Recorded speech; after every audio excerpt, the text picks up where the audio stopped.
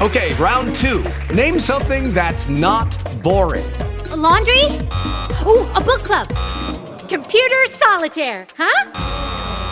Ah, sorry, we were looking for Chumba Casino.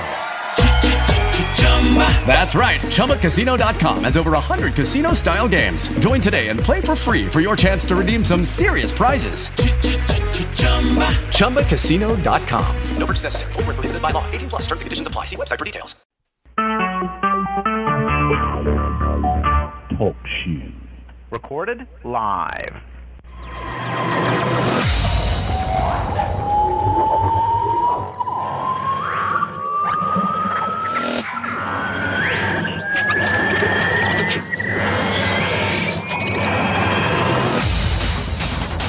Welcome to the Colton Collective Podcast. Now, here are your hosts, Dave A.C.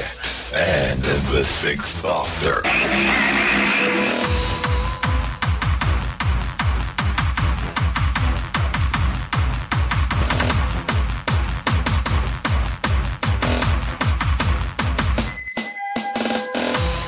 Good Wednesday evening to you all. Or Thursday morning. Speaking of Thursday morning, it's Dave AC. Hello, Dave. Well, I'm a Thursday morning. Thursday morning here. Yeah. Oh, thanks for having the drink. Well, it's Thursday work, this podcasting. I'm drinking a Wolf Blass Australian, South Australian yellow label Shiraz. Snap. I'm drinking an Oak Leaf, which I believe is a Californian. It does. Yes, Californian. It's a Californian Shiraz. Woohoo! So we're both on the Shiraz. Somebody who's probably not on the what? What? I was going to say he's probably on the he's probably on the sherbet. He's young, you know. Yeah. Speaking of young, it's young Mike. Randolfo. Hello, sir. Hello, Ian. Hello, Dave. How are you?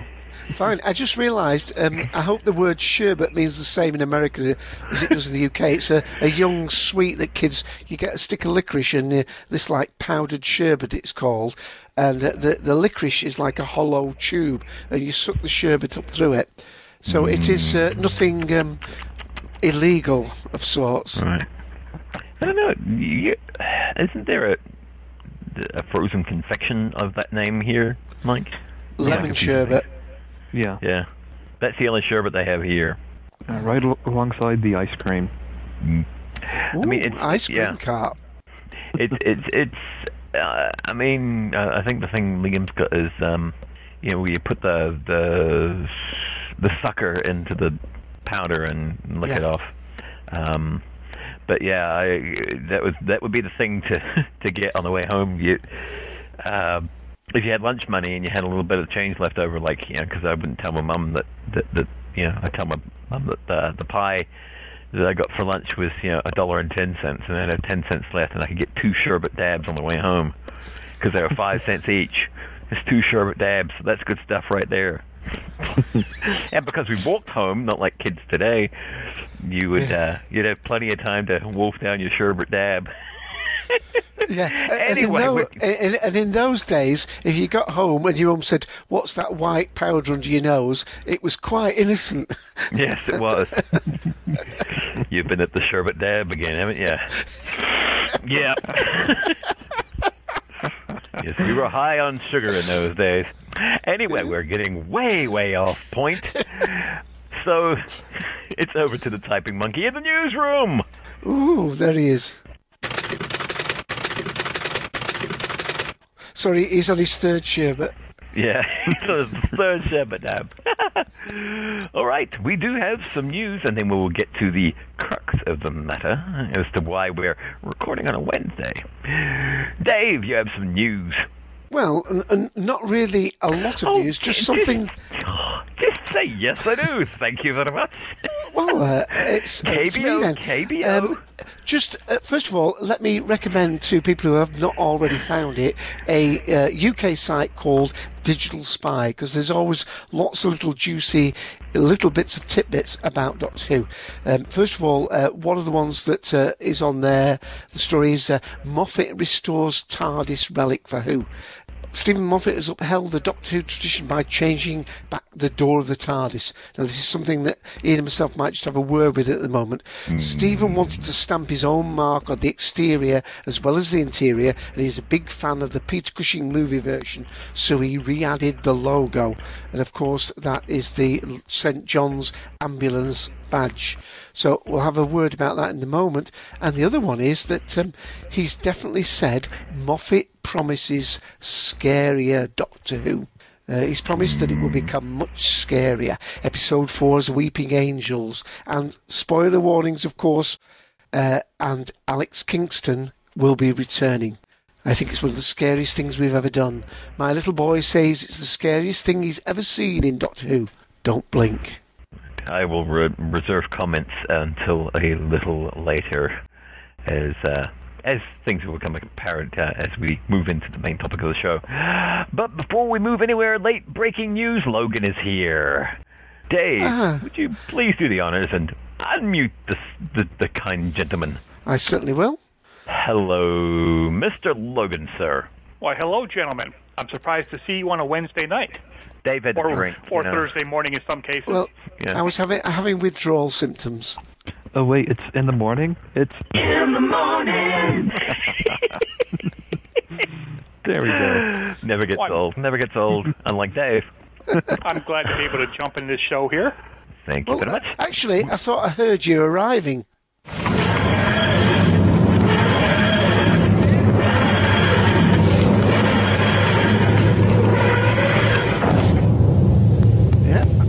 Yeah, but Dave, the problem is, and you know how Type 40 TARDISes are. I meant to get here about 16 minutes earlier, but just couldn't do it. And you left the brake on too.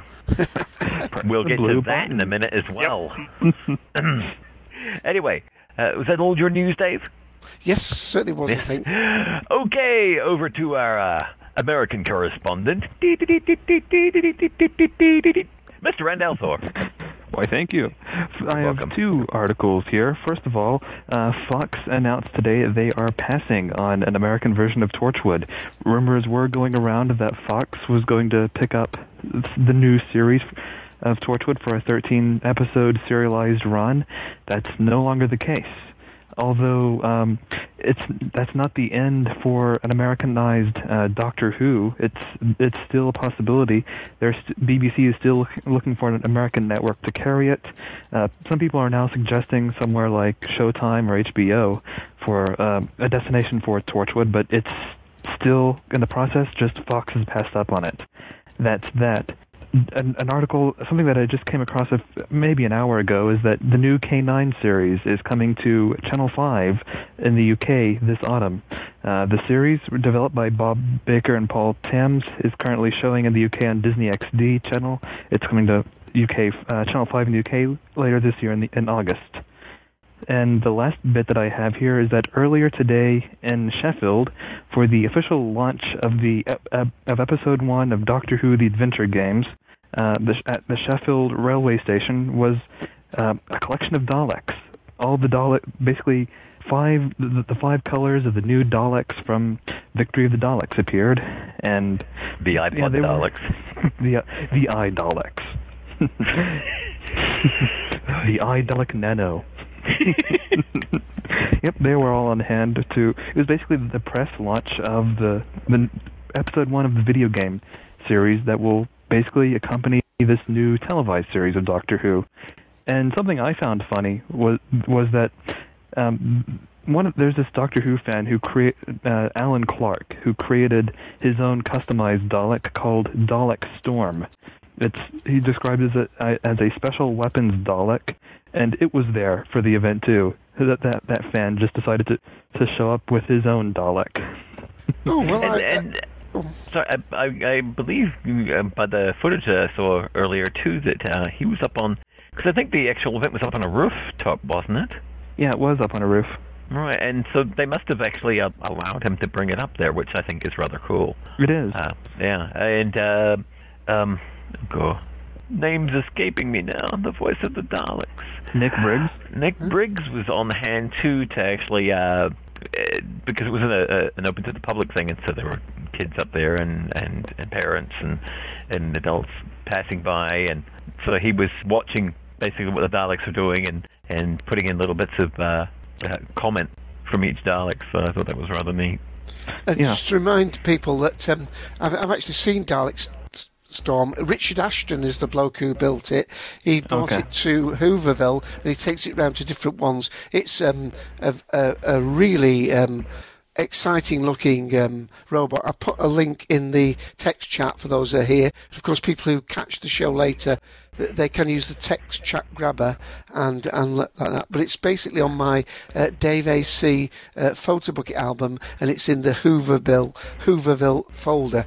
And of course, Nick Briggs was there as well. But it's a very impressive looking Dalek. Very it's nice and shiny, and it's got all sorts of mod cons, flashing bits and pieces, and I've seen the pictures and some of the video too from the event today, and from somewhere else. I've seen stuff of Dalek Storm. It is rather nice. But yes, so that about wraps it up for news, apart from the fact that on Sunday's show, please pay careful attention to the flogging that Randall Thor will receive for announcing some This Week in Doctor Who information before our very own Benjamin Elliott got to. So yes, thrashing that's a show we need to record then, just to hear the screams of the flogging. Yes. He will be flogged with an inch of his TV guide. I had a horrible image came into my head then from Daleks in Manhattan, where they have that chained Manlek. Oh yeah. Horrible images. Yeah, on Sunday at 2 p.m. Eastern Daylight Time, TalkShow ID 54821 will be doing about part 1, the Time of the Angels. Time of the Angels. So, yeah.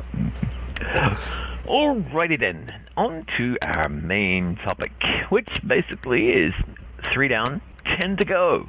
We're looking at what has already aired and what we can expect from the remainder of the series.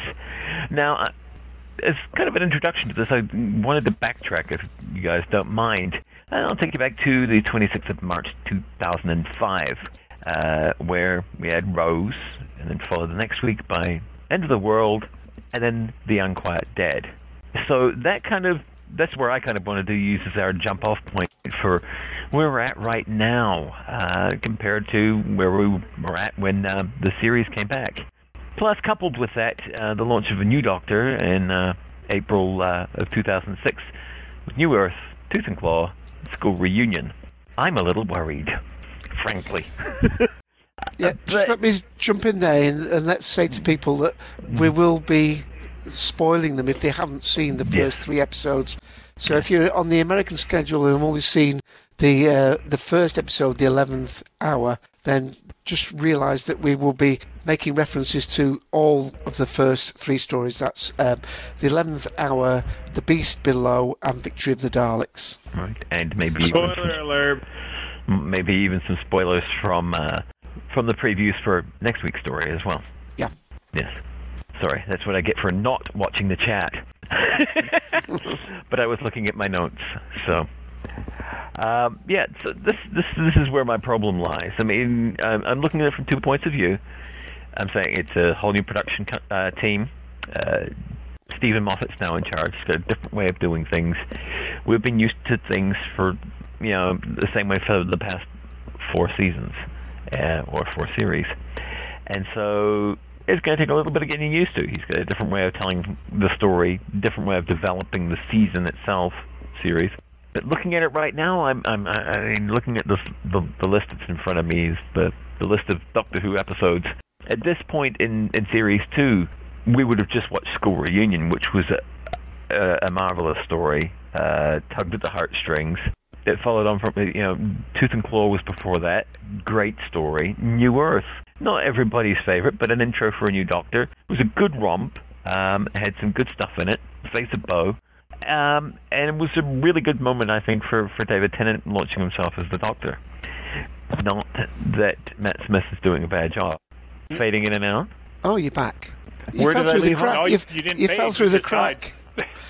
You fell through the crack. What was the last thing I said then? Well, it wasn't very interesting. Oh. No, you just said about we just had school reunion. Okay. Well, there's anything wrong with Matt Smith, because he's the one thing I do like about the new series.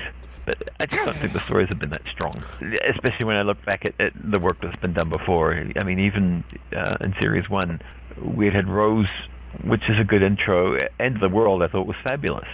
There were some great moments, and there were some great emotional moments. I brought up on the show on Sunday, Jabe, the tree lady, the plumber, what's her name? Raffaello. Just some emotional engagement in that, and I don't think we've had that yet in this series. But just to be devil's advocate with you there, don't forget, with the David Tennant series, he actually came back and regenerated in the Christmas special. So in actual fact, episode 1, The New Earth, wasn't his first episode. So after 3 episodes, he'd basically done 4, if you know what I mean. Yeah, the reason why I kind of leave the Christmas Invasion off of that is because there's very little of the Doctor in there. The Doctor's in it only for about the last 10 minutes. If you want to look at it critically, you can really say it is like, if you tack that 10 minutes onto New Earth, it brings it up to about 60 minutes, which is, the same as what we got. Yeah. See, there I am going and defending myself. But I mean, we're fans here. I mean, I've heard people say that, well, if you don't like it, don't watch it. I do like it. It's Doctor Who. What's not to like? But it's just a little concerning, and I think part of the reason for me is that the expectations that were splashed about by other members of fandom. Oh, yes, in Moffat we trust. Moffat's going to be great. Oh, it's going to be dark. Oh, it's going to be wonderful. Fabulous things are afoot. And, so far I've been less than impressed. Judging by the build-up it was given by, other groups, podcasts, reviewers, people saying it was, this is just terrific. I remember seeing a bunch of reviews online about how wonderful this Dalek episode was. And if you've listened to Sunday's show, you'll know what I thought of it. So we don't need to cross that bridge again. But that's where I stand up to this point. So, Dave. Well, let me tell you. I mean, each season, as far as I understand it, has had a different profile. We've had some series where, and I can't remember the number, but the one that had 42 in it and so on. Season 2, was it? Or season 3? Season 3. Basically, the first half of the season, to me, didn't make much of an impact. And then we hit 42, and then from then on, it was zum, brilliant episodes all the way along. And we've had, obviously, other series where we've had quite low points, with scribbles and all sorts of things in them, and have not been to my taste. What I think has happened here, of course, is, first of all, we had the double-edged sword of a completely clean slate, in as much as that there was, more was gotten rid of, but therefore they had more to build, and they've tried to build that, I think, fairly quickly and fairly successfully within 3 episodes we've had now. We had the slap bang home run hit of episode 1, the 11th hour. And then you could argue that it dropped a notch from there. But I mean, there were lots of concerns on quite a few podcasts that people thinking, you're rating this a 5 and it's episode 1. I mean, where do you go if this is a 5? I mean, even Lewis was saying, to Ken, I think, well, we'll have to add another TARDIS groans. It can be out of 6 TARDIS groans because this was out of the ballpark straight from this start. And really, that has been quite unusual. Now, I know this thing of them, the way, the order they film them, I believe the real test is actually going to come this Saturday when we have the first part of this Time of Angels, because from what I understand, and Mike probably knows better than me, that this was the actual first one that both David and Karen filmed. This was their actual first outing in those parts. So. Yeah. If you remember, Dave, the all the newspapers, the pictures that they ran were of the Doctor and Amy and Riversong on a beach. That's right. Yeah. And so those were the first pictures taken of basically the first block of filming.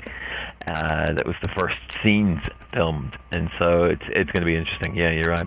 I just want to take you up on a point though about Series 3. And I'm going to play Darth Skeptical here. Sorry, Darth, but it's something that you would do. And only you could be so bold. Yeah, and I do appreciate it when you do. So I'm not poking fun. It's all good. You said Series 3 started off slow, but it's Smith and Jones, the Shakespeare Code, and Gridlock. Oh, perhaps not. Yeah, that's what I was thinking. I was like, yeah, and it hit a bit of a duff bit with the Daleks in Manhattan and evolution of the Daleks and the Lazarus experiment. All right, it dipped. Then let's put it that way. Yeah. But Smith and Jones, I thought, was a very, very strong open, very strong, well done, actually. But yeah, so I just wanted to pull you up on that point because I was looking at it and I was like, you really like Gridlock. You did. I did. You've corrected. What it is that at my ancient age, I get the different series mixed up. But I do know that we have had series where, there have been the odd trough within the series. This one started out so great that you were almost afraid to watch episode. Well, I was almost afraid to watch episode 2 and 3 because I thought, well, there's no way they're going to start at 5 and build up. I mean, and of course they did break the mold. We didn't go to the historic one, which at least helped the second story, which of the 3 we've had, I thought was the less strong of the 3. But at least they broke the mold. But my basic premise was, of course, that they had so much to establish. Do they make... They've got 2 decisions, haven't they? They try and get the Doctor and the companion established as quick as possible so the story can become paramount, the writing can become paramount, the adventure become paramount. Then we get on the roller coaster and we're off on the ride. Do they have a slower build-up? It seems to me that Stephen Moffat has gone, say, right, episode 1... not a very strong villain, but we have really got to say, the whole weight of the Doctor Who history is within this 11th incarnation's pores. He steps through that visualization of all the things. I am the Doctor. Matt Smith sold it for me in that first episode. Amy Pond was reasonably strong, and as some people said, the young Amelia, the young actress who played her, was a superb beginning. It was so well crafted, that first one. You almost think there's no way they're going to keep that standard up. And I thought it did dip with the second one. I mean, we're just giving our overall thoughts as we go around the room now. We'll perhaps pick them more in and out of individual episodes. So let Mike, Logan, are you all right for time for a minute if we let Mike go next? Yeah, go ahead.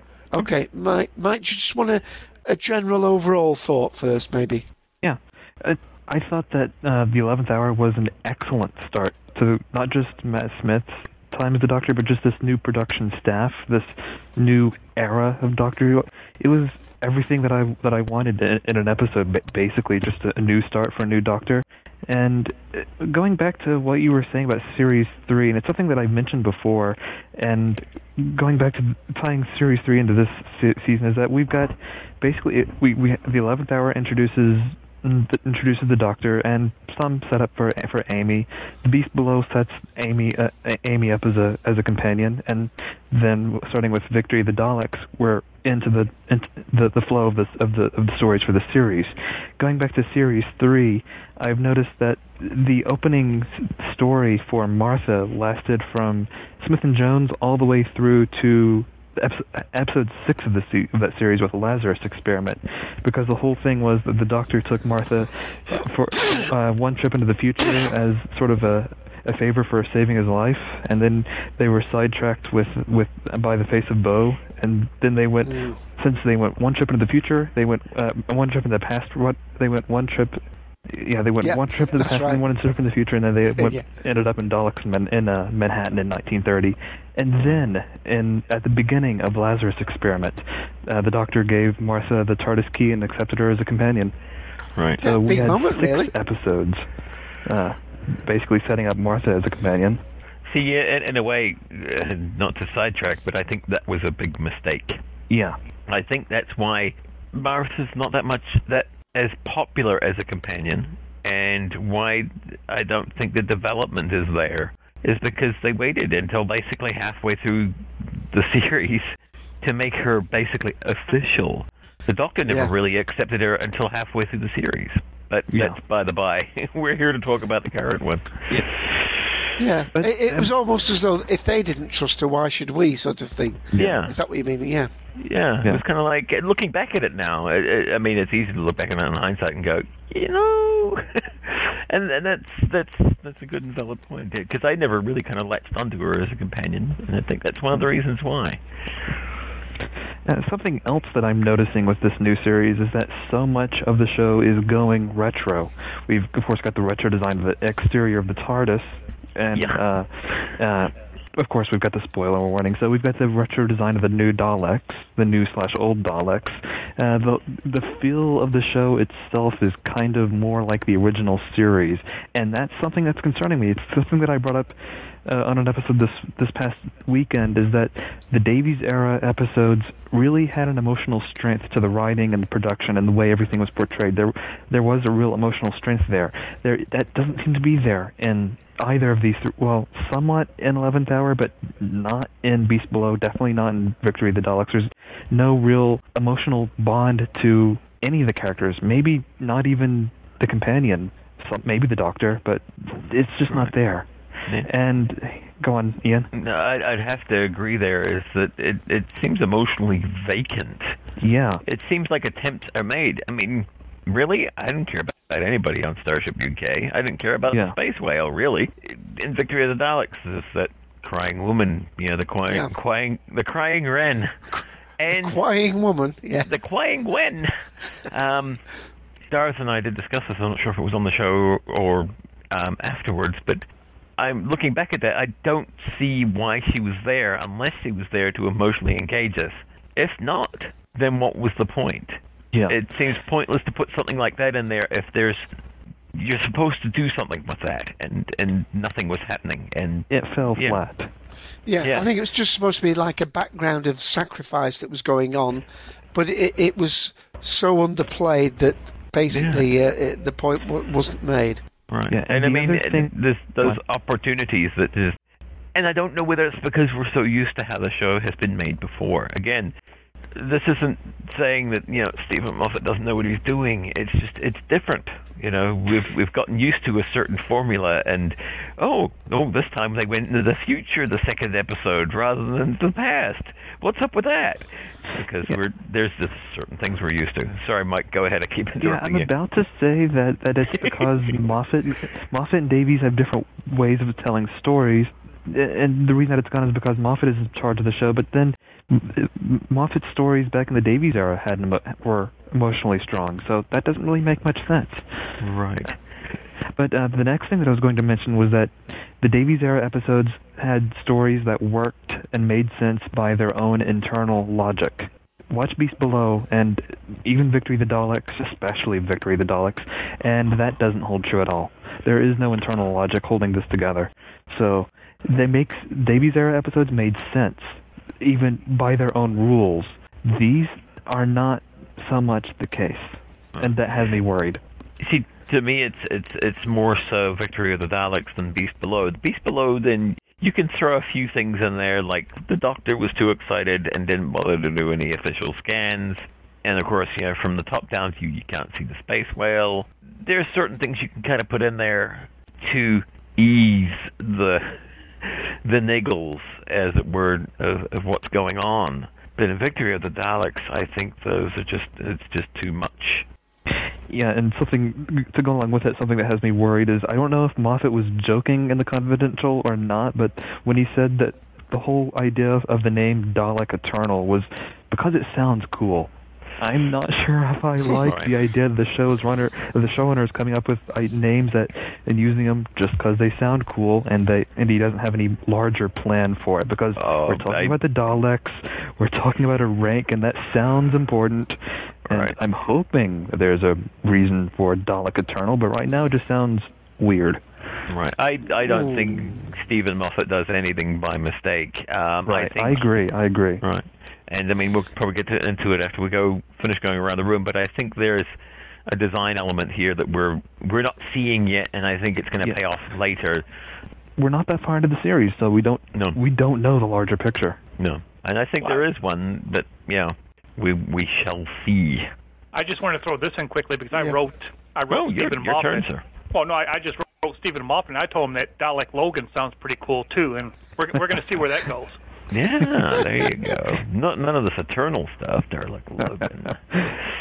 God, I'm starting to sound like an American. I say Dalek. Oh, dear Lord. Go on, Logan. A bit of an overview, if you would. You're up to that, okay. It's my turn. I'm still wondering where I feel about the first 3 episodes or so. I'll be honest, I haven't watched the Russell T Davies air, and hearing so much about Stephen Moffat and how excellent shows he was, I thought, well, this is going to be God writing Doctor Who. And I don't know. I mean, I liked the 11th Hour. I thought that was a great episode. I especially liked watching Amy running around with her legs showing. That's been my highlight so far, every episode so far. Show us the legs. And if she keeps doing that, I'll keep coming back to watching more.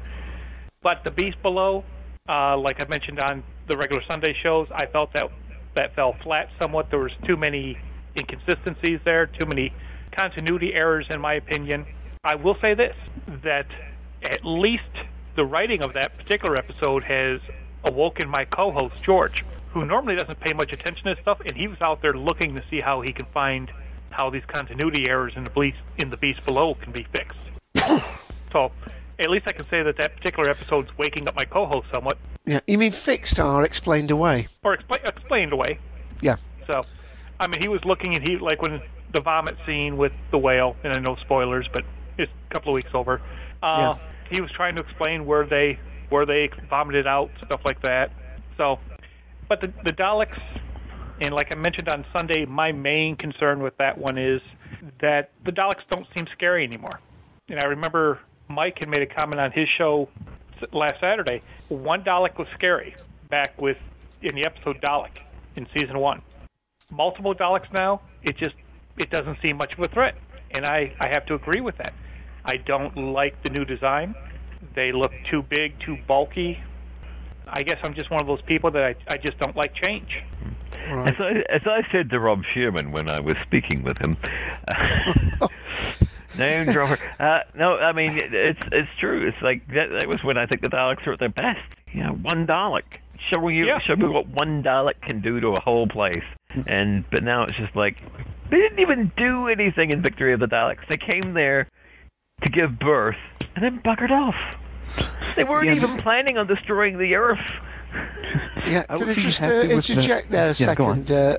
Sorry, just to let you know that joining us in the room is Uncle Lou, which I assume is TARDIS Tara's friend, Uncle Lou. So welcome to the show. He's not Hello, on Uncle mic. Lou. Where's your mic, sir? Now, Dave, you were also mentioning about the 5 stars for the pilot episode. And it seems that a lot of new shows actually have gone that way and had an excellent first episode, or in this case, first one of the new series, if you can call it that, and then fallen a little bit flat from there. I mean, I'm sitting there thinking, you're used to maybe some shows starting off slow and then picking up as they go on later on. But like, I thought the first episode of Chuck, when it came out, that was fantastic. One of the best episodes of the first season of Battlestar Galactica was 33, the first one they aired after the miniseries. So I'm thinking this is falling in that pattern there, and if it falls downward a little bit, it'll give them some time, hopefully starting this weekend, to start on the upward swing again. Yeah. I mean, just like everything, there's a roller coaster, you have your ups and downs. Yeah. Well, I think also there's a slight confusion that's set in with a lot of us because of this complication of this overarch that seems to be coming in, the crack in space-time, because they are not explaining it fully, and certainly if they're going to do something like that, I wouldn't want them to explain it fully. But then you have people like us that, are hunting around for every little clue. Are we seeing clues to a crack in space-time fabric and what's going to lead to what's happening? Are we seeing cracks in the writing and the development? The point is that we see something and we think, well, he's made a mistake there. Amy didn't do that and didn't do that. All will be explained. All will be explained. Because we as fans don't wait for that all will be explained. We're assuming it's a mistake or not. Right. I mean, I'd heard that... and Dave, if you want to take time to answer Uncle Lou's questions there, Stephen Moffat had said that, and a fan brought up, what's the deal with Rory's badge in 11th Hour? I mean, they do a nice zoom in on it, and it said it was issued in 1990. Now, throughout the 11th Hour, no timestamp is actually given for that episode, which is unusual, because most of the episodes give you either a rough time zone for it, or they give you an exact date, depending on what the story is. We're 1,000 years in your future, or it's 1862. So it is rather strange for the Doctor to arrive somewhere and flit around like he does, because he goes through at least 3 different time zones during the episode. No reference is made at all as to what time zone it is. What period is he arrived in? Well, is it 1990? Is it 1985? Is it 2010, 2020? Let's not even mention that weird scene right at the end when the TARDIS is materializing again, and we saw a young Amelia looking up. Right. And they sort of tied that sound in, and then they went where the Doctor met Amy 2 years later. You see, a lot of people have guessed that's a dream because she's actually asleep. When the next scene is she wakes up in her bed. Right. And so a lot of people have assumed that she's dreaming. She's dreaming of waiting for the Doctor, and then she wakes up and he is actually there. Because, like when your alarm clock goes off, sometimes you hear it in your dream. It's something completely different, but yes. Sorry, Logan, we keep kind of interrupting you. What I was just going to say is, in a way, they did place a time as being present, because just with the abilities of, I forgot the guy's name, Jeff, of his laptop. I mean, back in the 90s, we didn't have laptops, and we certainly didn't have laptops with built-in web cameras that could do a 6 screen. Right. Oh, and Rory's cell phone, too, his smartphone. Yeah. We have to assume that it's like within the past few years, at least. Yeah, well, that was one of the problems I had. It was my son Matthew and people on shows that told me. When we first see the TARDIS, and as Darth pointed out, that was added. The whole idea was that the scene would start with the young Emily in a house, and this seems added, and that I think has added confusion, where the TARDIS is sort of, the 11th Doctor is hanging out of the TARDIS and it's flying over London.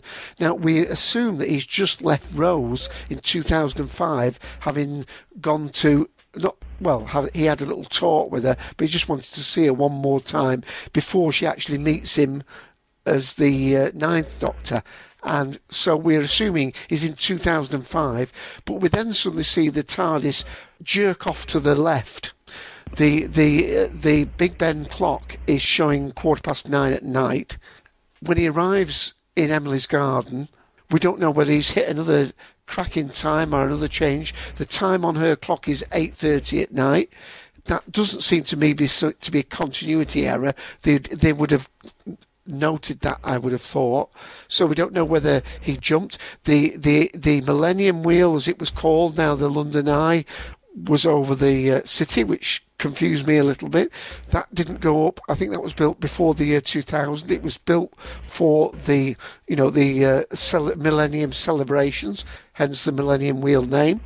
We know then 12 years passed by, and then a further 2 years right at the last when he leaves. He steals the clothes, and he comes back and she said, "Oh, you kept the clothes." And that was 2 years ago. So we know she was 7. Then there was 12 years old, so the main episode story happened when she was 19, but we don't know what calendar year it was. And then when she actually flies away off with him on the eve of her wedding, spoiler, eve of the wedding, she's 21, and we assume it's present day. But she has no recollection of planets being in the sky or the Daleks invading Earth. Right. And then there's Rory's badge, which says that it was issued in 1990. Now, a lot of people said, well, that's just the issue date. It's like, well, if it's set in current day, how old was he when he started working at the hospital, for crying out loud? Yeah, he's about 30. He looks about late 20s. Yeah. Yeah. And so that doesn't make sense. And apparently Stephen Moffat had said, well, he was in New York, that he wasn't aware of this. But I find that hard to believe, because there is the Doctor's Eye of View shot that they did, which I hate. Don't do it again. Does a nice big close-up on it. And so I find that very hard to believe that they would be so lax with an item that basically ends up having a close-up on it. Also, we're talking about Stephen Moffat, who does time travel stories well. So when we're coming to aspects dealing with time locations, Stephen Moffat should know that and should handle that well. As he said in the beginning, when the Doctor's talking to Amelia, wibbly wobbly timey wimey. I mean, I am, the thing I am hopeful of with this is that we're all missing, well, those of us who are feeling the strain, as it were. Some people are very, very happy with the way it's going, and that's great. Some of us are like, I don't know. But I'm kind of reserving judgment, because I'm assuming he's playing some kind of a game. The only thing that concerns me about this game is, I mean, yes, at some point there's going to be a payoff. The Daleks fleeing through time, the crack, the fact that Amelia doesn't remember anything about the Daleks, that there's a payoff coming, and that Stephen's got this woven quite tightly, and there's a reason for everything. That's what I'm hoping for. Because, at the beginning I was like, well, this is going to be great, because Stephen Moffat's in charge, and he's a Doctor Who fan, and Russell was a Doctor Who fan, so everything's going to be great. And now I'm just like, I don't know. We'll see how the next two episodes play out, because that's where everybody says it's supposed to get really good and really scary, and it's fabulous. But then again, some people say the same thing about Victory of the Daleks. And please welcome to the floor, it's Uncle Lou. Uncle Lou. Yes, hello. Hi, we can hear you. Right, you said you've got a few free minutes, so perhaps you want to go and talk straight away. I take it you've seen the first 3 episodes. Oh, I have. Do you want to give us a potted... Go on, Ian. Well, before he does that, for those of you who don't know Uncle Lou, he is the ringmaster in the podcast, which is the Happiness Patrol. Yes, I crack the whip. Yes, not very well. Well, actually, he scrubs things down with bleach most of the time, especially when certain collective hosts show up. Yes. Anyway, sorry, sir. Continue. I just wanted to give you a bit of a plug there. Oh, well, thank you. I did see the first 3 episodes, and I was very excited about it. Quite honestly, boy, I tell you what, he started off with a bang, and that was just amazing.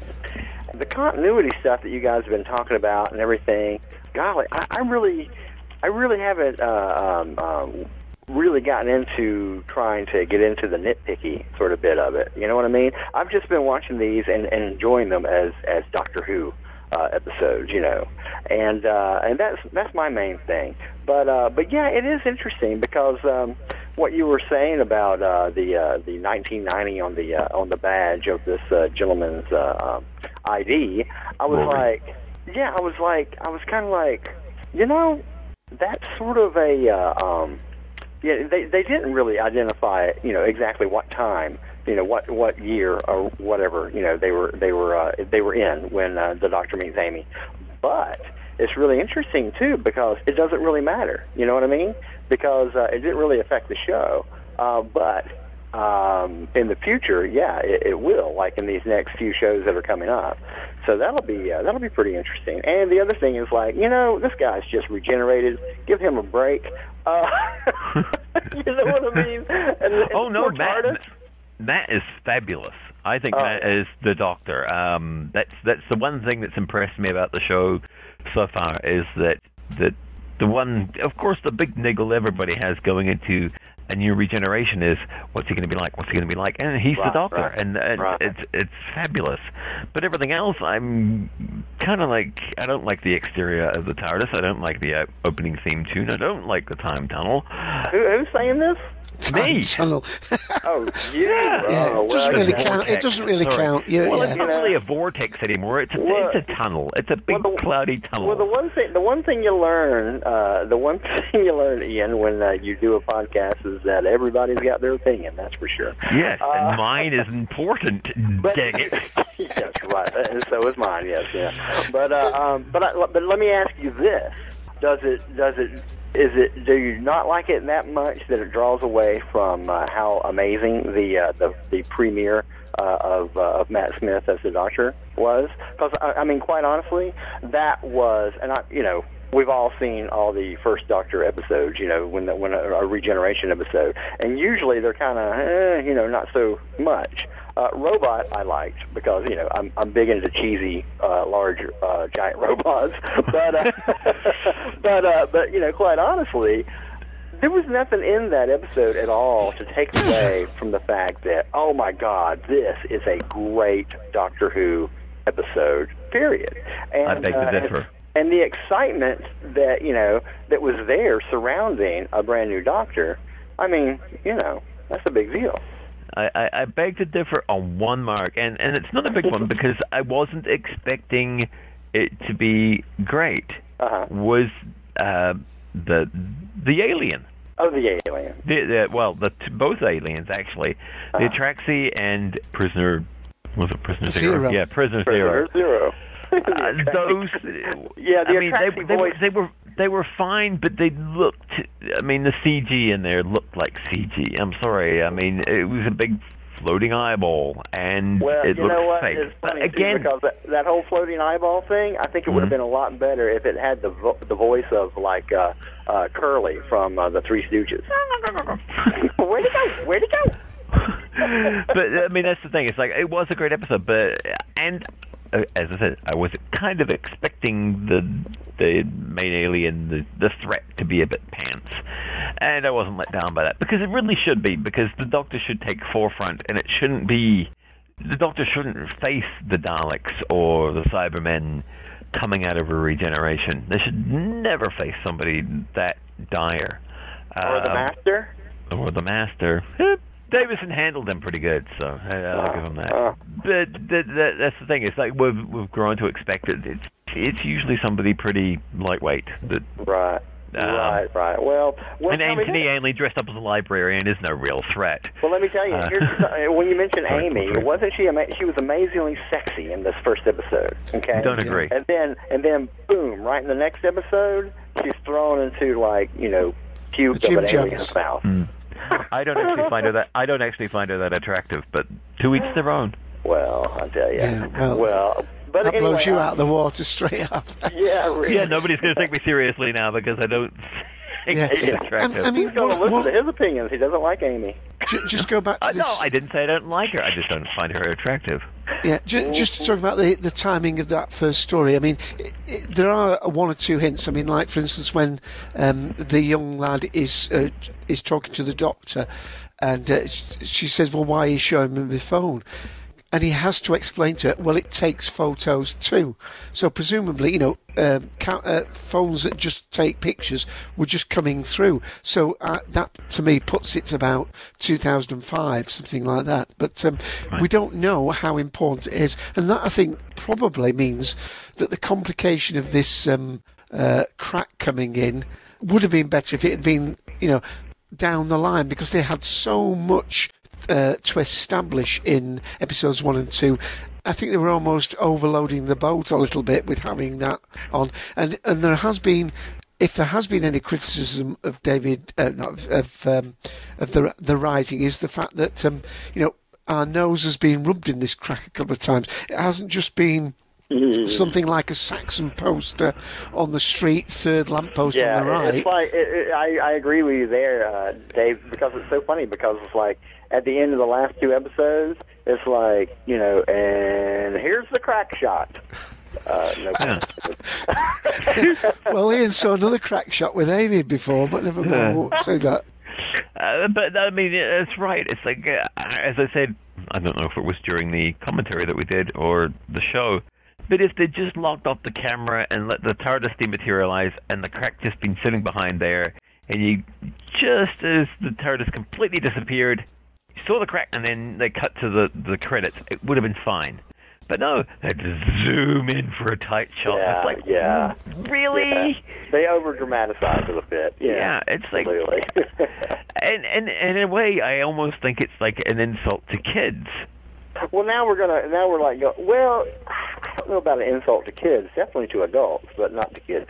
Because the kid will see it and go, ooh, the crack. There's something. No, my son felt insulted by the Spitfires in space. He said, well, you've got a really? very smart son. Your son is amazingly smart and bright. You poisoned his mind. I'll take a little time here to what a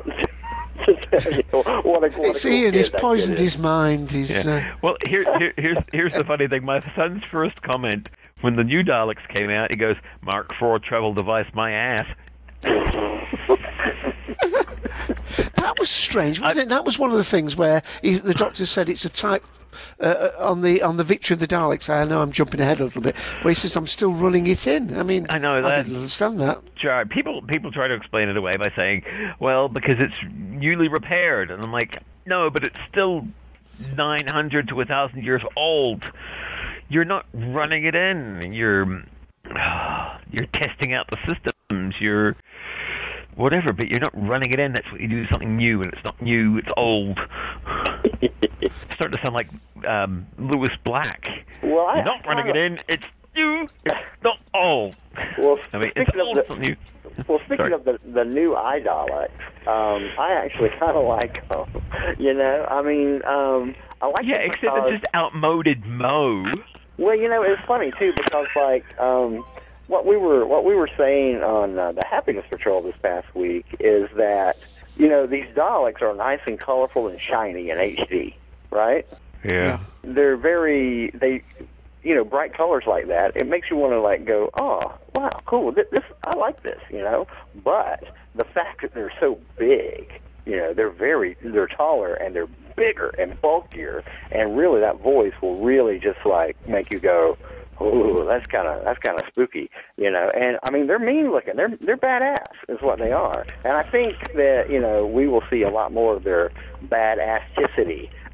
Oh, that's a new word. I like the height, but not the design. Badassicity, yeah. That's the thing that gets me, though, is people have been saying, oh, the new Daleks, they're badass. It's like, what have they done that other Daleks haven't done? Nothing. They threatened to blow up the Earth, and then they took off. They're not badass. They haven't proved themselves yet. They're just a bit taller, and they've got a big butt. Oh, I think they will. Absolutely. They know a Jeremy Dodger when they see one. Yeah. Yeah. It's like, but again, it's like, okay, as soon as you scan the fact that the Jemmy Dodger was, I don't know, a biscuit, why not blow the guy away? No. We pontificate again. Just shoot him.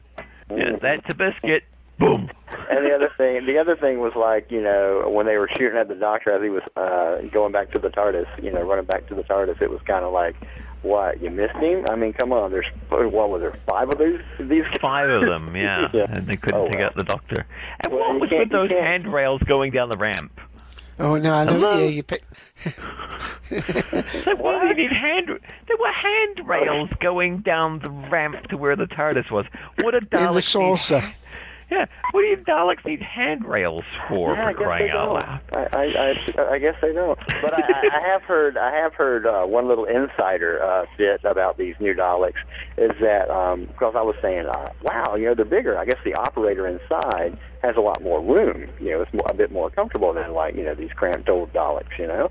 But according to Dale, our resident expert on such things, he said that actually they're so big and so bulky that they have a hard time stopping them in the studio. So, I thought that was quite right. amazing. Well, I thought that they'd use like a wheelchair as the base, and that was the reason for it. But I did notice that one of them nearly tips over in the actual picture. I think it's the white one. He turns sideways and he sort of rocks on because they look a little bit top heavy in some ways. They might be.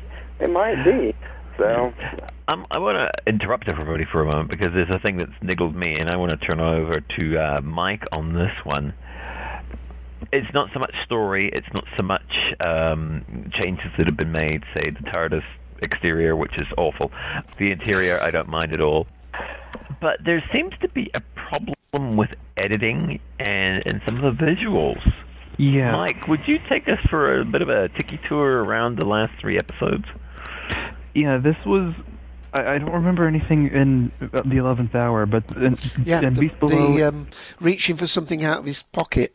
Oh, yeah, there was that. Yeah, that was. In all 3 episodes so far, there have been very noticeable instances where the way shots have been edited together, close-up shots and distance shots, where actors are in different places or they have hands in different places, and the way the shots are edited together, it just looks very... It's very noticeable, even on a first watch through the episode. Like what they were mentioning there, on the rooftop scene of the hospital in the 11th hour, when the Atraxi is flying away, and you can look on the roof and you can see the Doctor reaching into his coat pocket for the TARDIS key, as if it's already become active, and then they go in for a close up, and the Doctor suddenly realizes, oh, the TARDIS key is active, and he reaches into his coat. So that happens twice. And in The Beast Below, there were numerous shots where things just didn't match up in the way things were. When they came out from the sewers, from the mouth, and ended up in Liz Tin's room, the Doctor and Amy were suddenly dry, and their hair was styled, their clothes were crisp and clean, right. And they were just soaked a minute earlier. Right. Going marvelous over laundrette on Starship UK, nothing but the best. And it's 1300 years in the future. Yeah. And then going over to Victory of the Daleks, there's that scene towards the end where Doctor and Amy are basically telling the Bracewell that he can go on his own way. He doesn't have to worry about being deactivated. You can watch as the shots go back and forth between Bracewell and the Doctor.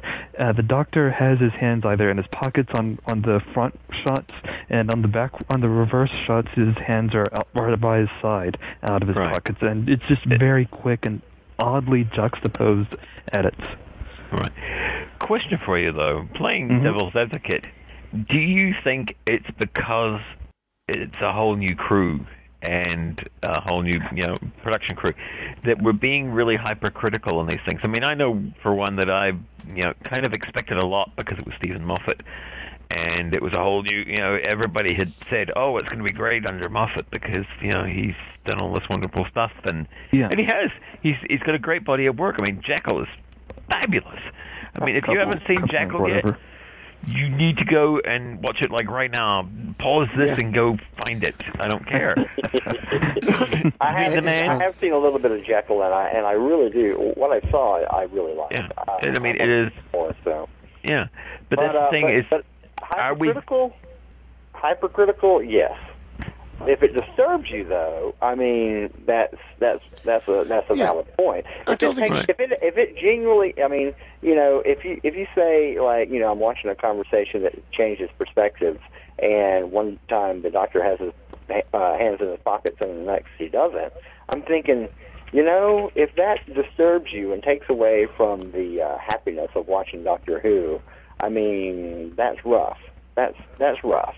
But you know, quite honestly, those little things, they don't bug me at all. I mean, in fact, they may make me chuckle because, you know, I'm thinking like, you know, being in production for as long as I've been, news production, mind you, it's still, you know, continuity is an important thing because, like, when you're recording stuff, you know, shot after shot, and they, you know, I mean, everybody's seen the confidentials, which I think is so amazingly wonderful that they are doing that now since, you know, whenever they started. But, you know, the new series, I mean, can you imagine if the old series had confidentials? I think that would have been fantastic. But but anyway, what I'm trying to say is, like, these guys are pumping these things out at a breakneck speed. And they're on a schedule, and they're on a budget, and, you know, I mean, it's nothing to go in at, like, 5 in the morning for makeup, and then, like, get out at, like, Jesus, like, you know, 1, 2, 3 in the morning, some crap like that. You know, so these guys are, like, you know, they're pumping it. And then, like, in post-production, you know, they're under a deadline just as much as anybody else. So little things like that, yeah, you know, they need to pay closer attention to. But is it taken away from my enjoyment of watching Matt Smith as the Doctor? Hell no. No, and I would think another thing is, Ian, as well, that quite a number of people have noticed, the apart from the first one, which obviously was a longer 64-minute episode, these last two they've been cut down to about 42 minutes or under 42 minutes. Now, there may be other reasons for that, but I mean, if we take a standard episode in previous series has been more like 45 minutes, I'm wondering whether the actual pressure of editing it down, in other words, they're still getting the same amount of footage in the can, as it were, and that but they're having to make more editing, they're having to edit it down. Now, there's one or two, it swings and roundabouts again. The fact that they're doing the edits, all right, there may be just one or two sequences and continuity things, and the very minor ones, the split-second things in one sense creeping in. But what they are hopefully avoiding is that when these get the airings in other countries, you know, a 45-minute episode doesn't get hacked to death because they need to get adverts in it where the BBC have no control over. I mean, I've said this before. When I used to watch a program called Highlander, another science fiction TV series, and there was one episode I'd watched, and I went on some podcast about it, or some. It wasn't the talk show time. This was before then, but the whole point was somebody had written. He said, "I can't believe it. I've just watched an episode of Highlander that's followed the week before." And because it was a 2-part story, and the preview fight scene went on longer in the opening episode, you know, to recount the fight that it had, than the fight actually did in the previous week, because it had been chopped up to get an extra advert in. Right, exactly. And that's American TV for you. It's all about about the commercials. That's the wonder of the BBC. I mean, I don't know what you guys think of your license. And I know some people think, what, you've got to pay a license for TV? But, you know, I'd rather have it that way. I mean, I got to pay for cable as it is. Absolutely. And the thing is, I still have to watch commercials for the amount that I pay a month to watch stuff on to basically pay my cable bill. I shouldn't have to put up with all of this stuff. That's the luck of you guys with the BBC, is you don't have to put up with commercials because you pay for your TV. We pay for our TV, and we still have to watch commercials. Mm-hmm. Right. It's funny. Well, it's about... Go on. Oh, I'm sorry. I was going to say NHK is the same way in Japan. It's based on the BBC model, and everybody has to pay a license fee when they buy a TV. And but you know what? It's totally worth it because, you know, they do such a good job, and they're expected to do a good job because they're quote unquote government workers. You know, they're working for the people, that sort of thing. But Go ahead. That was just I mean, it's less than, it's about £150 a year, so it's like £3 a week.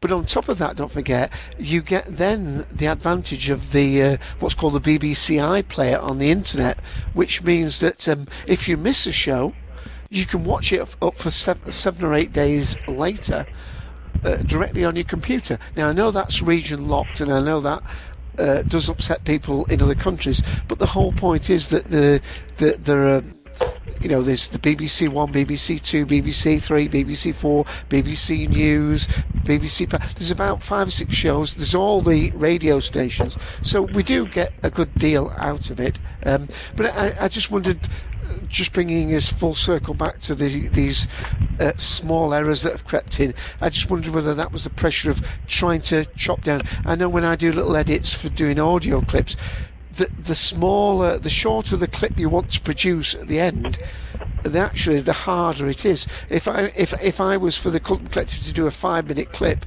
that's easy peasy. You try doing a 45-second clip or a 1 minute, it's so much harder. You're talking about cutting half seconds out. Right. Alrighty. Yeah. Well, let's quickly turn to the future, because we are rapidly running out of time. Dave has to get his beauty sleep, The future. Let's look to the future. What we're expecting coming up. Again, there's going to be spoilers because we have seen spoilers, of course, from the upcoming episodes. Of course, Mike, what's next episode? My name is Amy Pond. Time of the Angels. That's it. Time of the Angels. We've seen, of course, the trailer for that, and so just beware. We know what's coming. You don't. Well, maybe you do. Should we say goodbye? Anyway, I'm halfway through a bottle of wine. Forgive me, please. Oh, you are. Yes. Well, yes, I forgot. I forgot what podcast I'm listening to.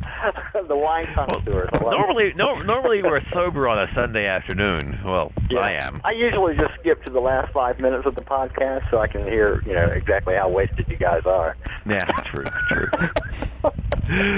Alrighty, but from what Dave tells me, and I'm sure he'll tell everybody here, is that this is supposed to be like scariest Doctor Who ever coming up, and not to be mean or anything, but it better bloody be.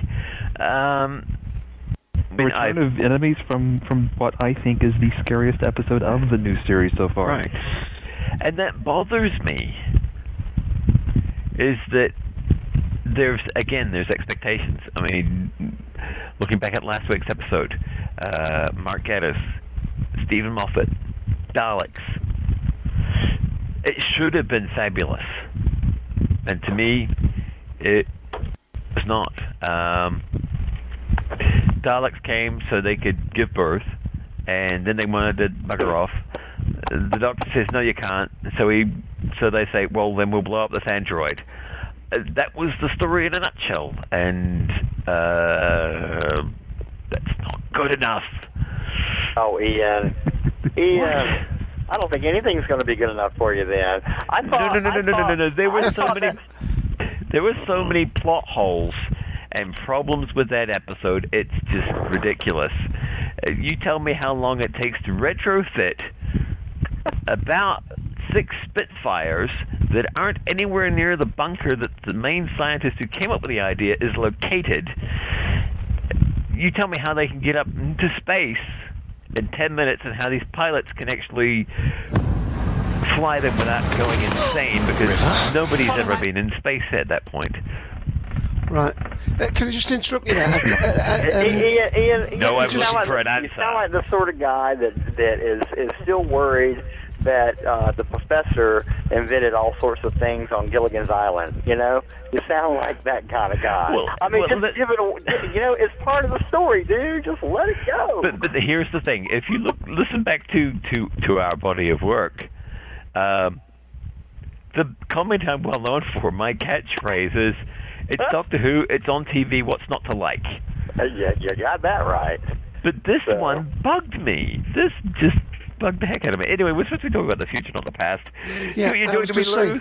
See what you're doing? Let me just play the trailer that was played at the end of Victory of the Daleks. So Go on, lad. For the upcoming episode. Go on, lad.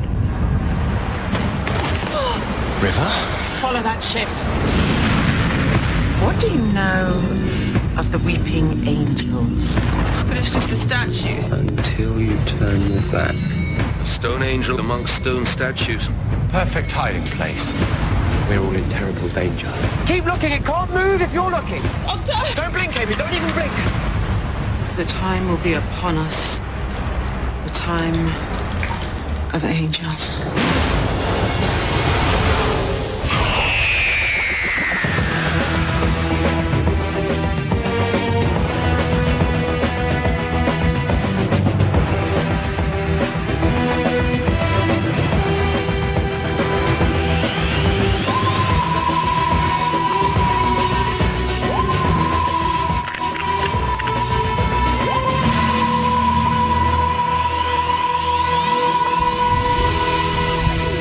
And I left that music on at the end because I'm getting to like the music a little bit more. But the reason that I'm excited is, apart from the fact of River Song coming out, it will be the first two-parter of the new series. So that, again, is another big milestone. I didn't realize that. So a two-parter, the first two-parter, that'll be great. Yeah. There's another problem I have. Oh, jeez. No. You know what we have to put up with, don't you now? Yeah, the main complaint that people had when Russell was in charge was he's writing too much. He needs to just stick to running the show. How many episodes is Stephen Moffat writing in this season? 6, isn't it, Mike? I'm looking through the list right now of Yeah, I think episodes it's 6. that he's written. Yeah. Yeah, and how many did Russell write in a season? Sometimes 4 or 5, maybe, but 5 of the outside. Yeah. But some people say he edited about 9 of them. Right. I rewrote. Okay, but how many is Stephen rewriting and editing? Yeah, we don't know. Some would say that he's taking on too much, but we don't know, of course, how much time he's had to prepare this season. But then again, I'd say obviously not enough. I'm turning into. Well, just I don't know just what while I'm you're turning doing into. that, I'd say Darth, but Darth tends to like things that I don't, and vice versa. So You know what you're doing? You're becoming the Doctor Who curmudgeon. Is what you're curmudgeon. I like that. It's about time. I'm not sure if I'm like that or not. I've regenerated. But maybe I'm a little too positive because, after all, I do run the Happiness Patrol. I am the 6th Doctor, whether you like it or not. Yeah. Going back to the very beginning, before you came on, Luke, I think he's on the sherbet, Ian. Yeah, he's on the sherbet. I'm on the sherbet. It's not a naughty thing. It's just a joke we had at the beginning. Yeah, just to let you know, the two-parter, it's The Time of Angels Part 1, and the second episode is called Flesh and Stone. Ooh. Yep.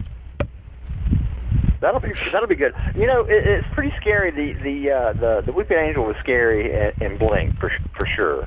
But you know, in classic Moffat form, it really grabbed your inner fears about that sort of thing. You know, and like somebody was saying, who was it that was saying that Moffat is a genius at visualizing what children fear the most. You know, when you're little. I think that was Stephen Moffat that said that. Maybe that was.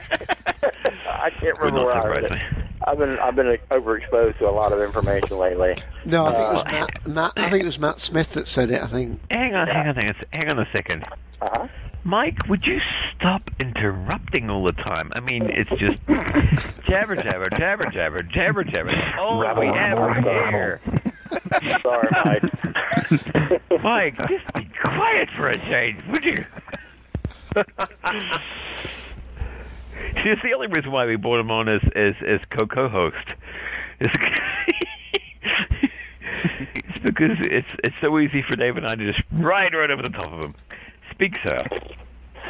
Is Mike the Leela of your show? Yes, he is. Oh, okay. We love you, Leela, if you're listening. They both have blonde hair, too. Oh, okay, I did not know. Yeah.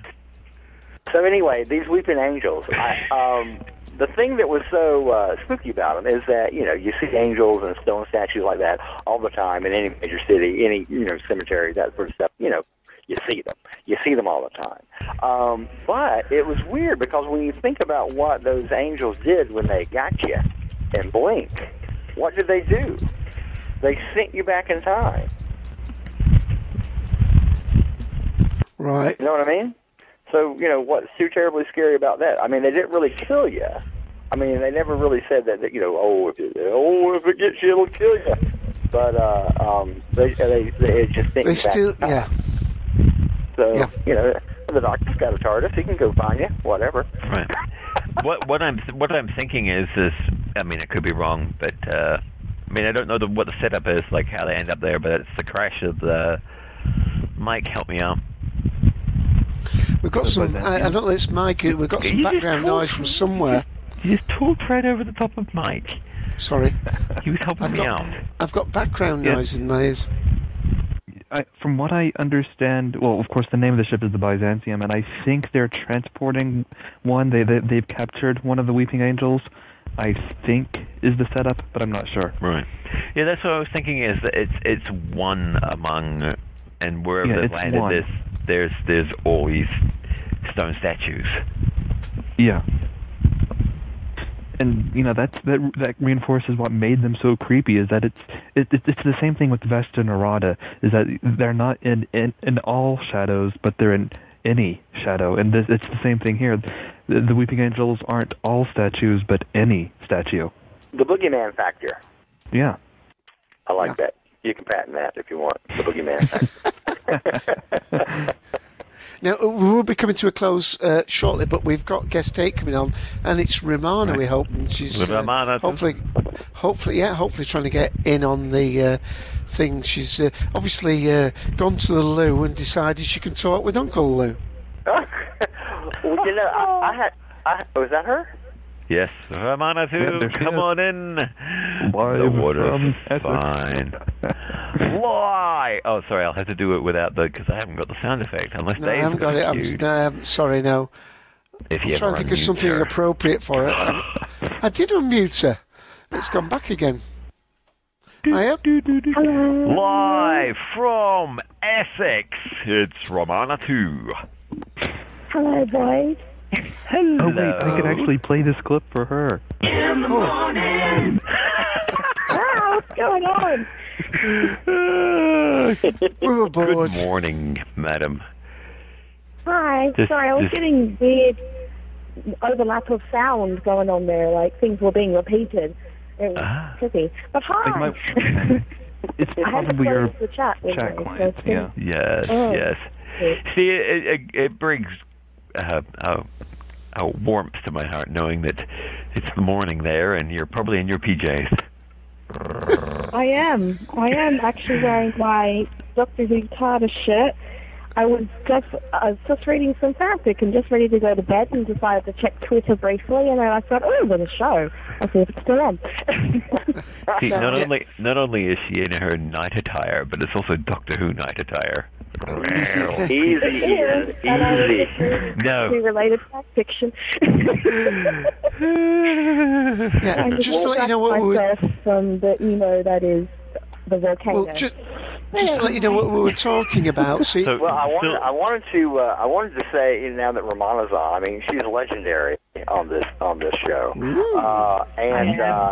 she's hot. It was so great to actually get to meet her in L.A. this past February at Gallifrey.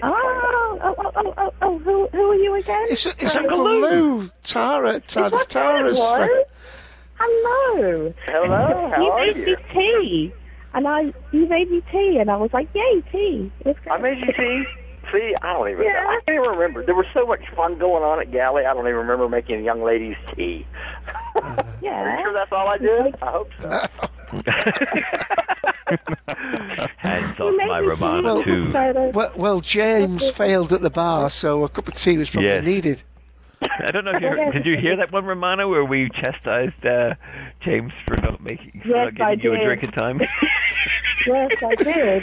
You were like, where are they getting all this information from? He was kind of floating about going, you need a drink, because bless him, he was pissed. And it was just like, if you just go now and get them, you'll make it in time. But yeah, you didn't. Anyway, we digress. Just tell her what we've been talking about quickly, Ian. Crash the show, my hatred for the series so far. No, it's not that bad. Honestly, it's not that bad.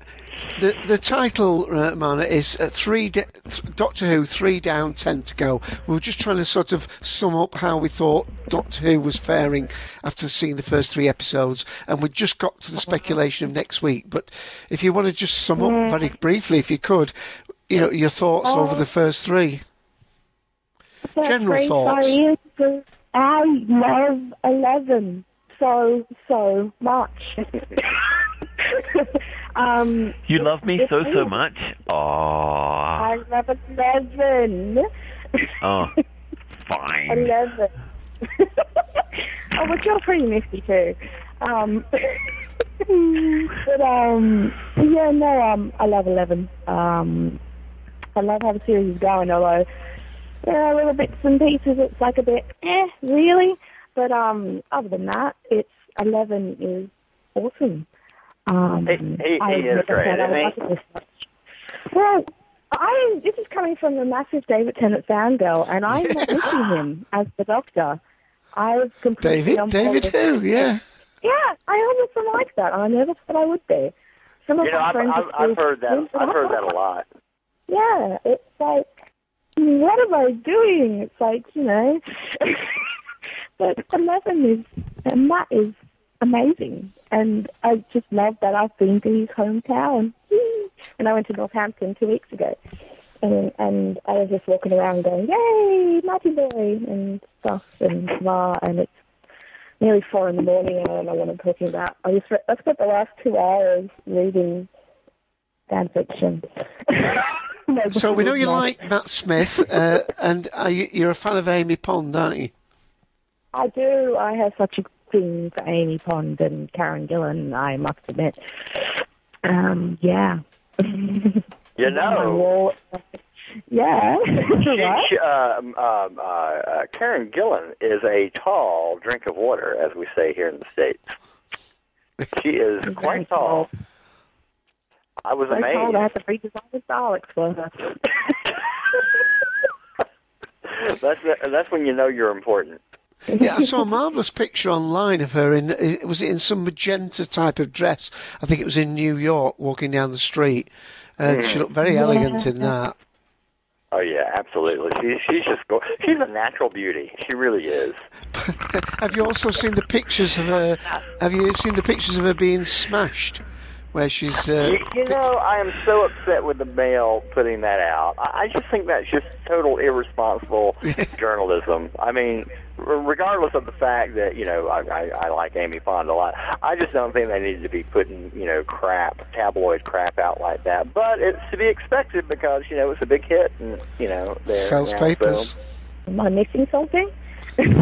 What's this? Yeah, I don't know where the reference is. Tell her, Dave. Yeah, I don't know where the reference is, but there's a couple of pictures that they put up of Amy Pond at a nightclub, and she's looking quite the worse for wear, holding a drink. And this was before she got the part. So some so-called friend, unquote friend, thought they'd make a few bucks selling the pictures of the paper, I think. She was a bit bleary-eyed. I mean, no worse than any girl under 25 might look on a Saturday night in Leeds or Manchester or Sheffield or any other part of the UK for that matter. Me right now. Not yourself, of course. I exclude yourself from that.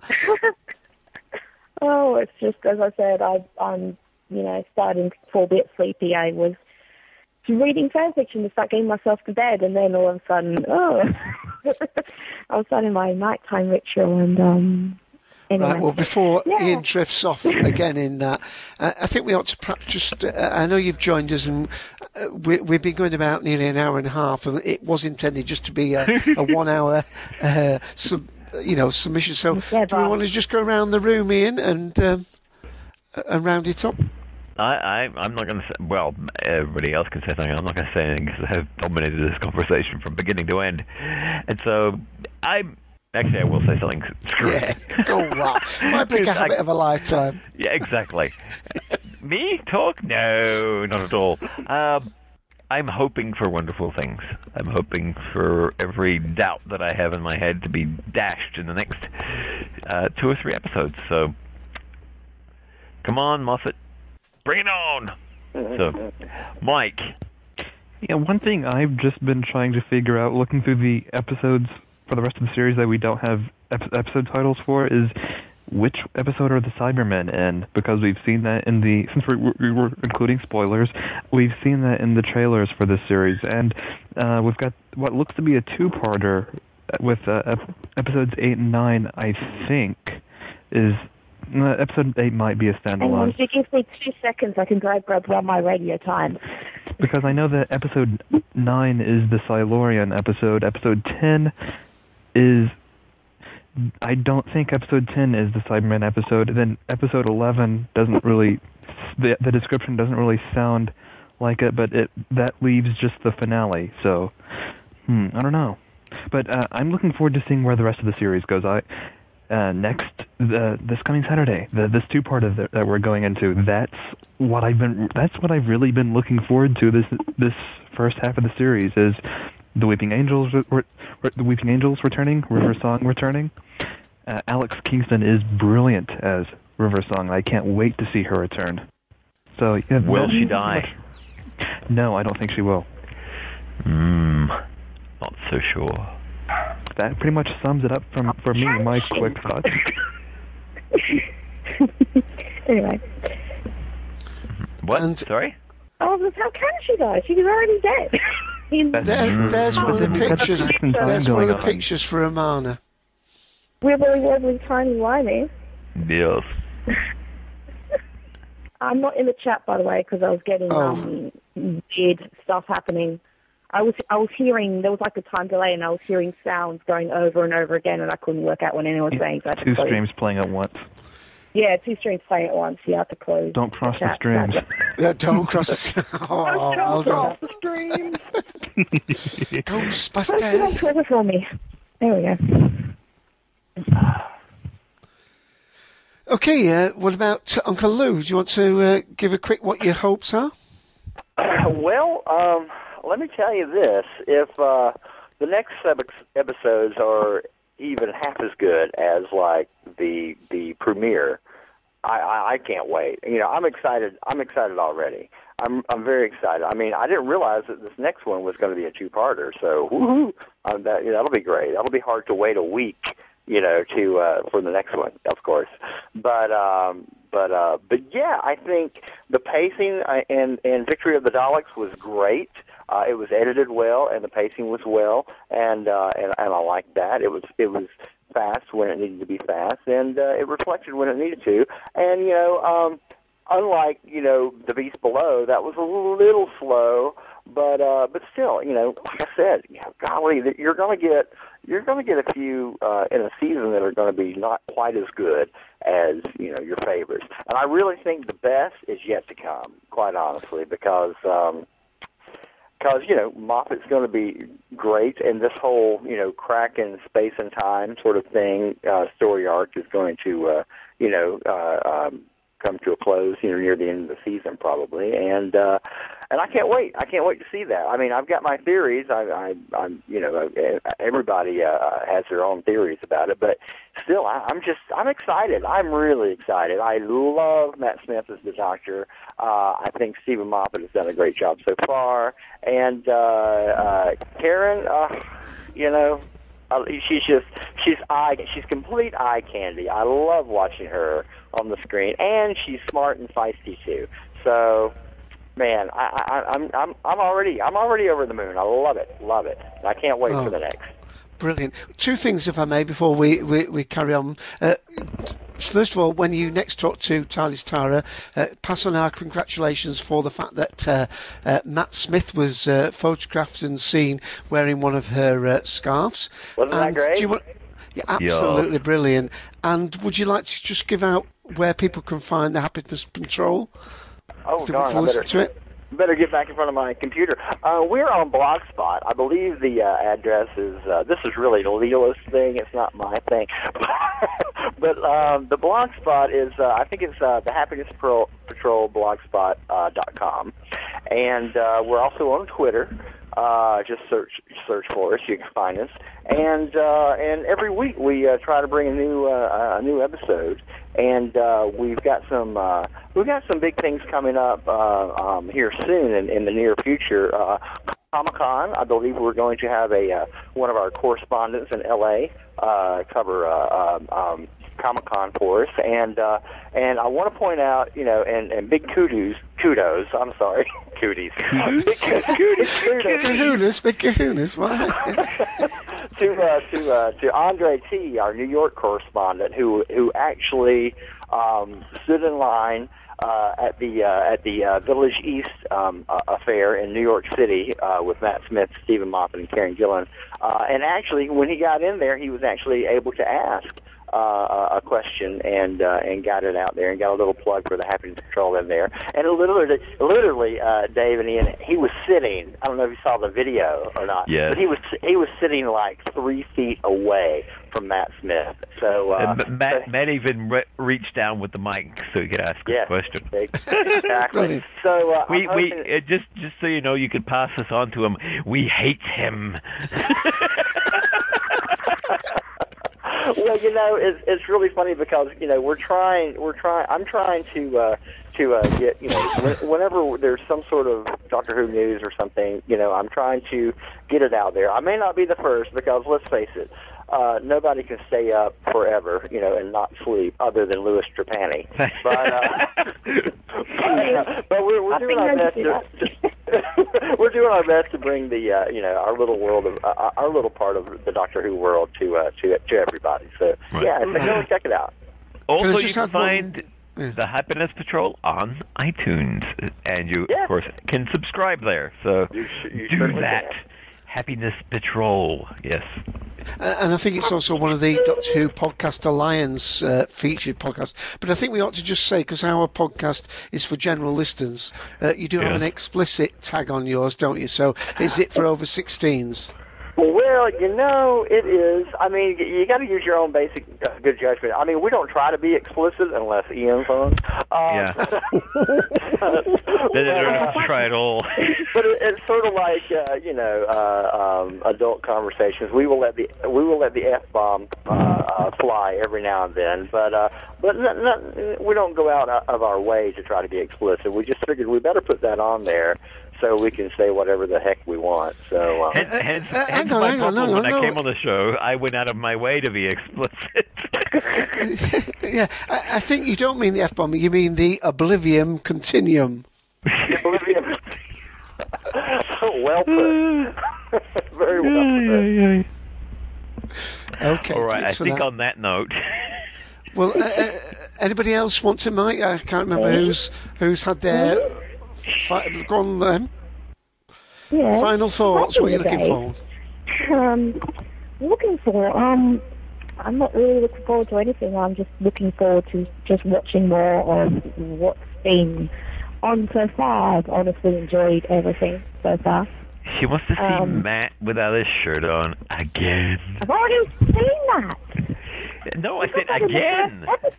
You want to see it again, is what I said. Again, but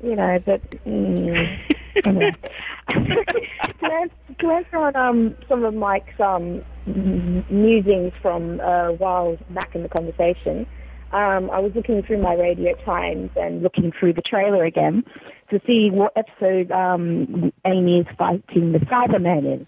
And just from my geeky costume knowledge, because I noticed the costume she's wearing is the same costume she's wearing in the Stonehenge episode, so I'm guessing Cybermen are in episode 12 and 13. The finale, okay. Based on the costume she's wearing, and based on the things I've seen, like from the trailer, like them going to like a museum thing, which is I remember from the filming. They said they were filming the finale at Stonehenge and at this place, so that's my guess. Let's see if I'm right. That's pretty much what it narrows it down to, logically. Yeah. That's what you get to when you're a cosplayer and you notice these things, and I know what costume she's wearing in each of these episodes before they even screen. So I can just guess by that it's episode 12 and 13. But anyway, other than that, I've just calling myself a really geeky cosplayer, but anyway. I don't even have We knew that already. We knew that. Yes, well. And my That's friends not play you. games, that's why. But anyway, I'm so glad I have my own room for the moment. The volcano is good for one thing and one thing only. But yeah, anyway, final thoughts. I'm just looking for more of the same. I honestly have been happy with mostly everything. Just more of 11. I really want to know what the heck is going on with this cracking time. About if Moffat's taken my idea of a parallel universe from the end of Journey's End, it'd be hilarious if he's taken my fan theory that I created just because I wasn't happy with the way Torture turned out. I would be hysterical if that ends up being canon. But cause it's kind of looking like it might be, because Amy's forgotten what happened at the end of Journey's End. So go back and watch Children of Earth. See if there's a crack. Oh, see, as long as it's not a reset, I don't. Very much. It's the crack. It's the crack of Rassilon. No, it's the crack of John Barrowman. Oh God! Right, no, we're going to end here now, Ian. But Yes. I just hope they don't do the reset button. Mike, did you want to add anything else before we wrap up? Oh, he said enough as it is. All he does is talk on these things. Yeah, well, I pretty much said all that I want to. Okay. Well, I think we've had a really good start. I thought it was off to a flying start. I think we're in pretty good shape. I think I think some of these inconsistencies that we're sort of playing about with as fans, really, we should sit back and let the ride take its course. They'll be explained. Exactly. I don't think Moffat's going to let these continuity things be errors. They're there for a reason. So I'm really looking forward to it, and it will be great to have a two-parter, because that adds another dynamic. We have the cliffhanger thing, and I just. The only criticism I have, I don't like this shortening down to 42 minutes, but I can see that it might be one way of getting around this sort of slightly reduced budget. I mean, if you're going to chop like 10% of the runtime off each one, then that equates maybe to a 10% drop in budget without loss of quality. So with that, I'll hand back to Ian, and I think we should wrap up. Yeah, at the beginning of that, I thought you were talking about our show. Our budget's been cut 10%. I'm drinking cheaper wine. Yeah, that's true. I've only drank half a bottle. Let's see what kind of a state I'm in. Anyway, that about wraps it up for us. Join us, of course, on Sunday at 2 p.m. Eastern Daylight Time on Talkshow ID 54821. We will, of course, be discussing the most recent episode of Doctor Who. The reason why I say that is because if you listen to this next week, then it won't be the same episode that we're... Anyway. So, nothing more remains than to go around this room and say goodbye. So it's goodbye from Romana 2. Goodbye, boys. I will see you in 2 weeks, because sadly I'm not going to be on the show on Sunday due to being at the convention. And hopefully Yanto will be there. No, he Fingers won't. crossed. He won't, definitely He won't. won't. It's been confirmed. He's cancelled. I swear the universe just does not want us to meet. It's freaking... A volcano blows up to stop us from meeting, honestly. Volcano Day. Just one part is stepping in and he'll be there, and it's going to be okay. I'll still have my friends, but it's just not going to be the same. Anyway. See you up and crying forever. Bye, boys. Bye. And it's goodbye from Uncle Lou. Coming to you live from the Tiki Room in beautiful Orlando, Florida. It's the Happiness Patrol. Catch it on iTunes. Well, thank you so much, guys, for letting me crash the party. Not a problem, sir. You're welcome anytime. It's really nice. It's my first talk show experience, actually, that actually worked out. I know a couple of my other cohorts have tried, but apparently in Utah the connection is bad for some reason. But anyway, thanks for having me on. It's been a great pleasure, and I enjoyed. Who doesn't love talking about Doctor Who, right? Exactly. And you're welcome anytime, sir. Well, Come on again. Yes, cool, come again. Definitely. Well, you guys please come again. I'll make you virtual tea to make up for the tea you made me. There you go. That'll be great. That'll be great. Yeah, Thank you so much. it'll only cost you one plug on your show for the Cutlam Collective. Yes, there you go. Oh, absolutely. Yeah, and the other thing about the Happiness Patrol is the only podcast in the world that Dave hasn't guest hosted on yet. And I have. And I'll pay good money for it to stay that way. Anyway, moving upward on the list, depending on your orientation at this point in the evening, it's goodbye from Mr. Randall Thor. Konbanwa gozaimasu, oyasumi nasai. And I almost understood that, which means I'm way too drunk by now.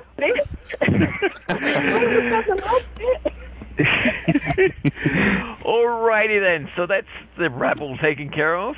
So all that remains is to say it's good night from me. And it's good night from him. Good night, everybody.